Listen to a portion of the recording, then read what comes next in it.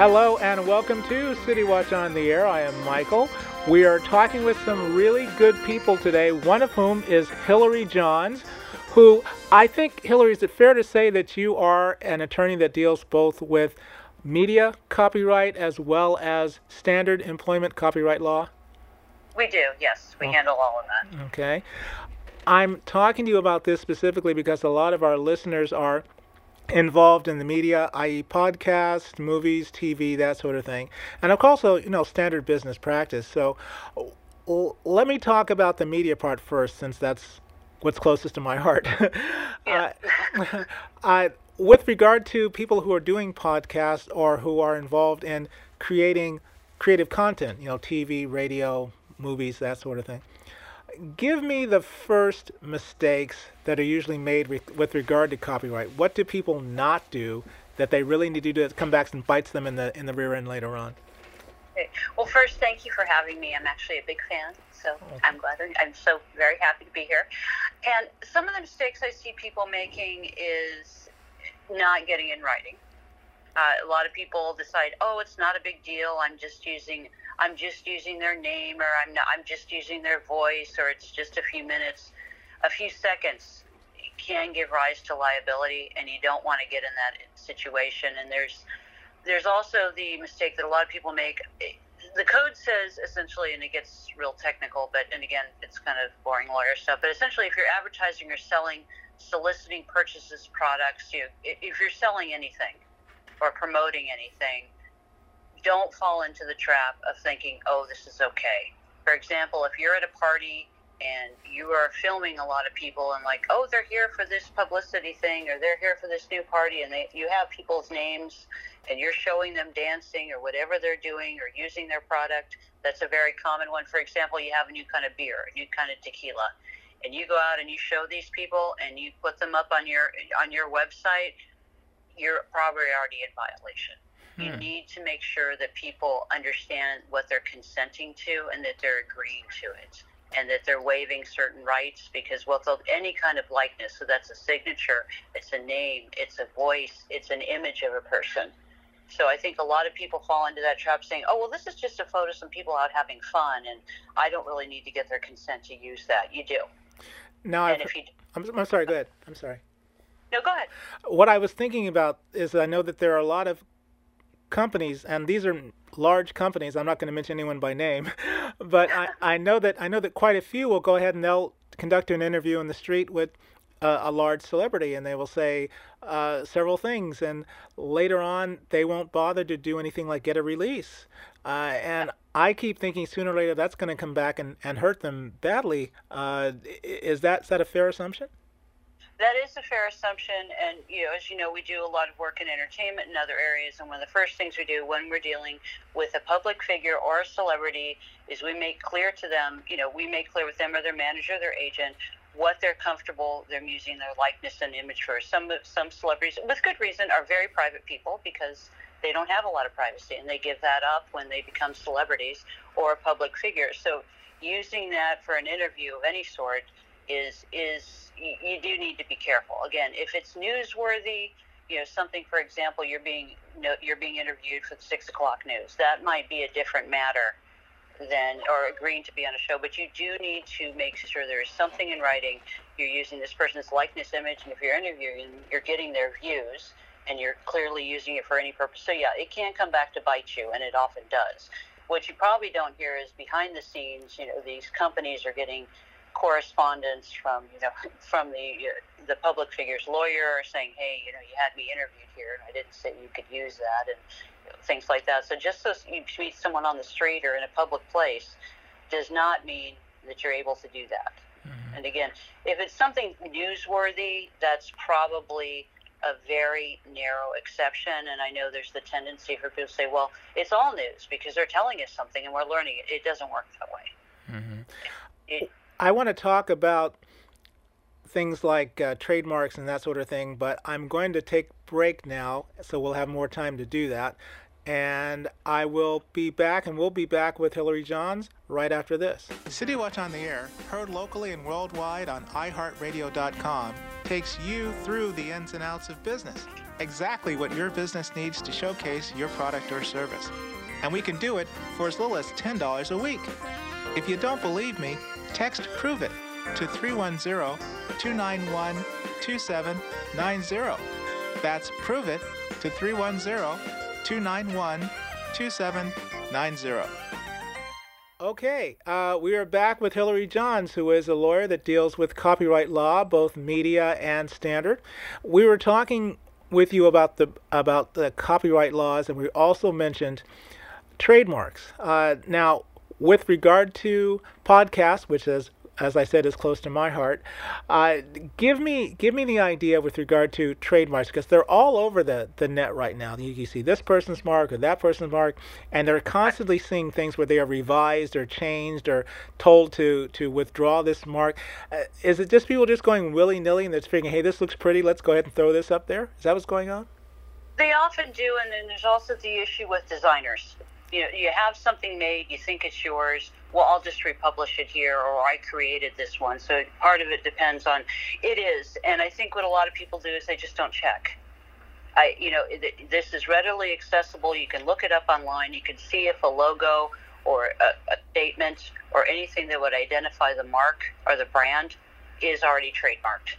And that's often what happens. You also have what's called sort of it's already in the right of use. Sometimes someone's been using a name for a while, and they don't really ever trademark it or copyright it. So they maybe justifiably think it's theirs and it isn't.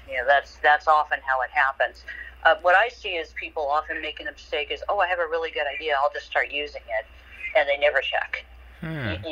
You've got, the first thing you do have to do is check and make sure that it's not someone else's idea. What I would also recommend you do is anytime you're using that mark, you just make sure that it's, you put something. There are things what's called limited copyright and limited trademark rights. So what you can have is a situation, even if you haven't, for example, copyright is very common. There is the right sort of a common law copyright. So even if you're using something like this, you could have a right by the mere fact that you're using it or that the idea has been shared. Let's talk about that just a little bit, because I know that there was a case a few years ago where the person actually won out over the name brand copyright because they'd been using the mark longer. They were using it unofficially, just happened to have it longer than the regular trademark people did.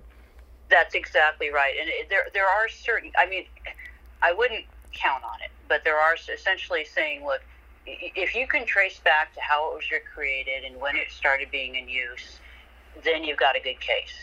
Obviously you hope it doesn't come to that, because it can become very stressful and expensive, and there's always the possibility that you may not win. But if you're using, for example, a common one would be the content on your website, or if you do a presentation, or for example, the format of your show. If you've created this and you have these, for sort of a formula or something you're using repeatedly, that can become sort of the common law right, meaning you have an equitable right, or you've already been using it. So it's the idea is to sort of prevent one person from stealing from another. If you've been using a product for 30 or 40 years or that you're putting it out there, it sort of rings hollow when you look at it for someone to come and say, we copyrighted it first, you just didn't get around to it because you didn't know what your rights were. Understood. All right, let's do this. I'm going to break, and then we'll talk a little bit more about what's called standard business practices, and do a little bit before we let Hillary go here. We'll be right back after this. Hi, it's Michael. Citywatch on the Air is now available on your Samsung app. Give us a listen. We'll be happy to let you know what's going on. It's Citywatch on the Air on Samsung. Okay, we are back with Hillary Johns, and those of you who have missed the first part of this, you're just going to have to catch us when we rebroadcast. But for now, Hillary, tell me a little bit about what we did when we left. We were talking about copyrights, temporary copyrights, the length of time that you may be using a copyright, which may give you a little bit of help, although it's not guaranteed. Yes? It is. And one thing I think is really important to think about, a couple things, are right of publicity, because this is something that people, and moral rights, there are other rights involved with intellectual property. So you have the right of commercial use, but the right of publicity.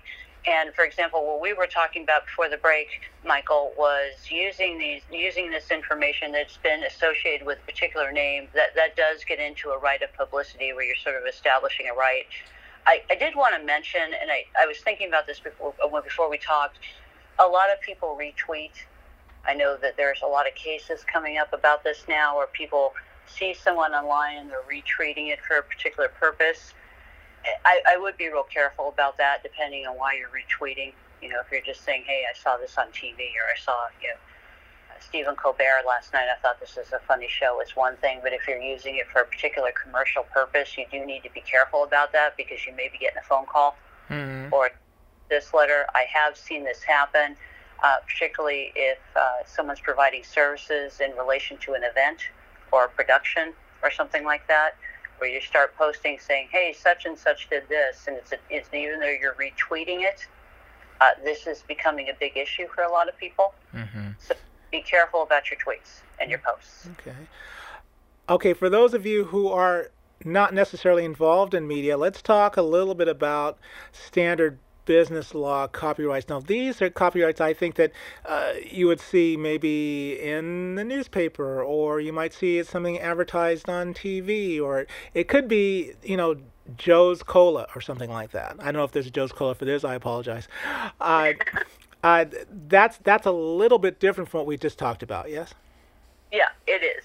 And I think a lot of people tend to say, well, it's already established, it's out there, I can use it. And that you are making a mistake by doing that. Anything that has been used by, are you referring to something that's been used by another business or things like that, or established practices that you want to use your own? Right, either that or that you use, as you said before, with the media, they use it because everybody's seen it before and they figure, what the heck, it's out there, who cares, that kind of thing.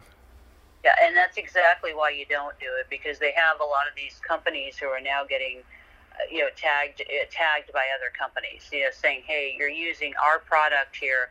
And what they may not know is what will actually happen is a lot of these are licensed and assigned.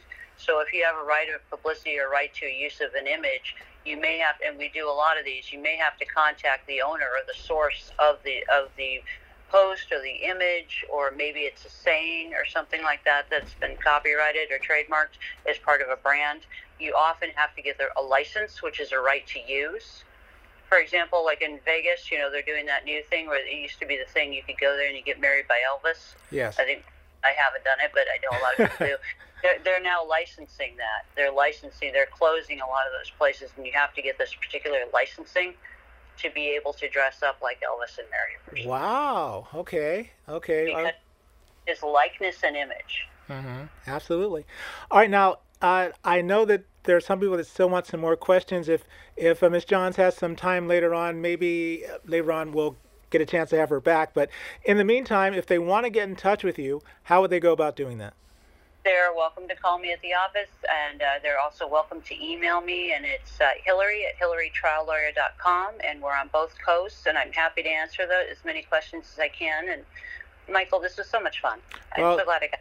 We enjoyed it so much. It's always sad when you have so many questions and not enough time. I know. But I thank you so much. Hillary Johns, who is, of course, a lawyer. She deals both in copyright law for media as well as for standard business practices. She's our guest on City Watch. I thank you again, Hillary. And I remind all of you, believe in yourself. If you don't, no one else will. And we will talk to you next time.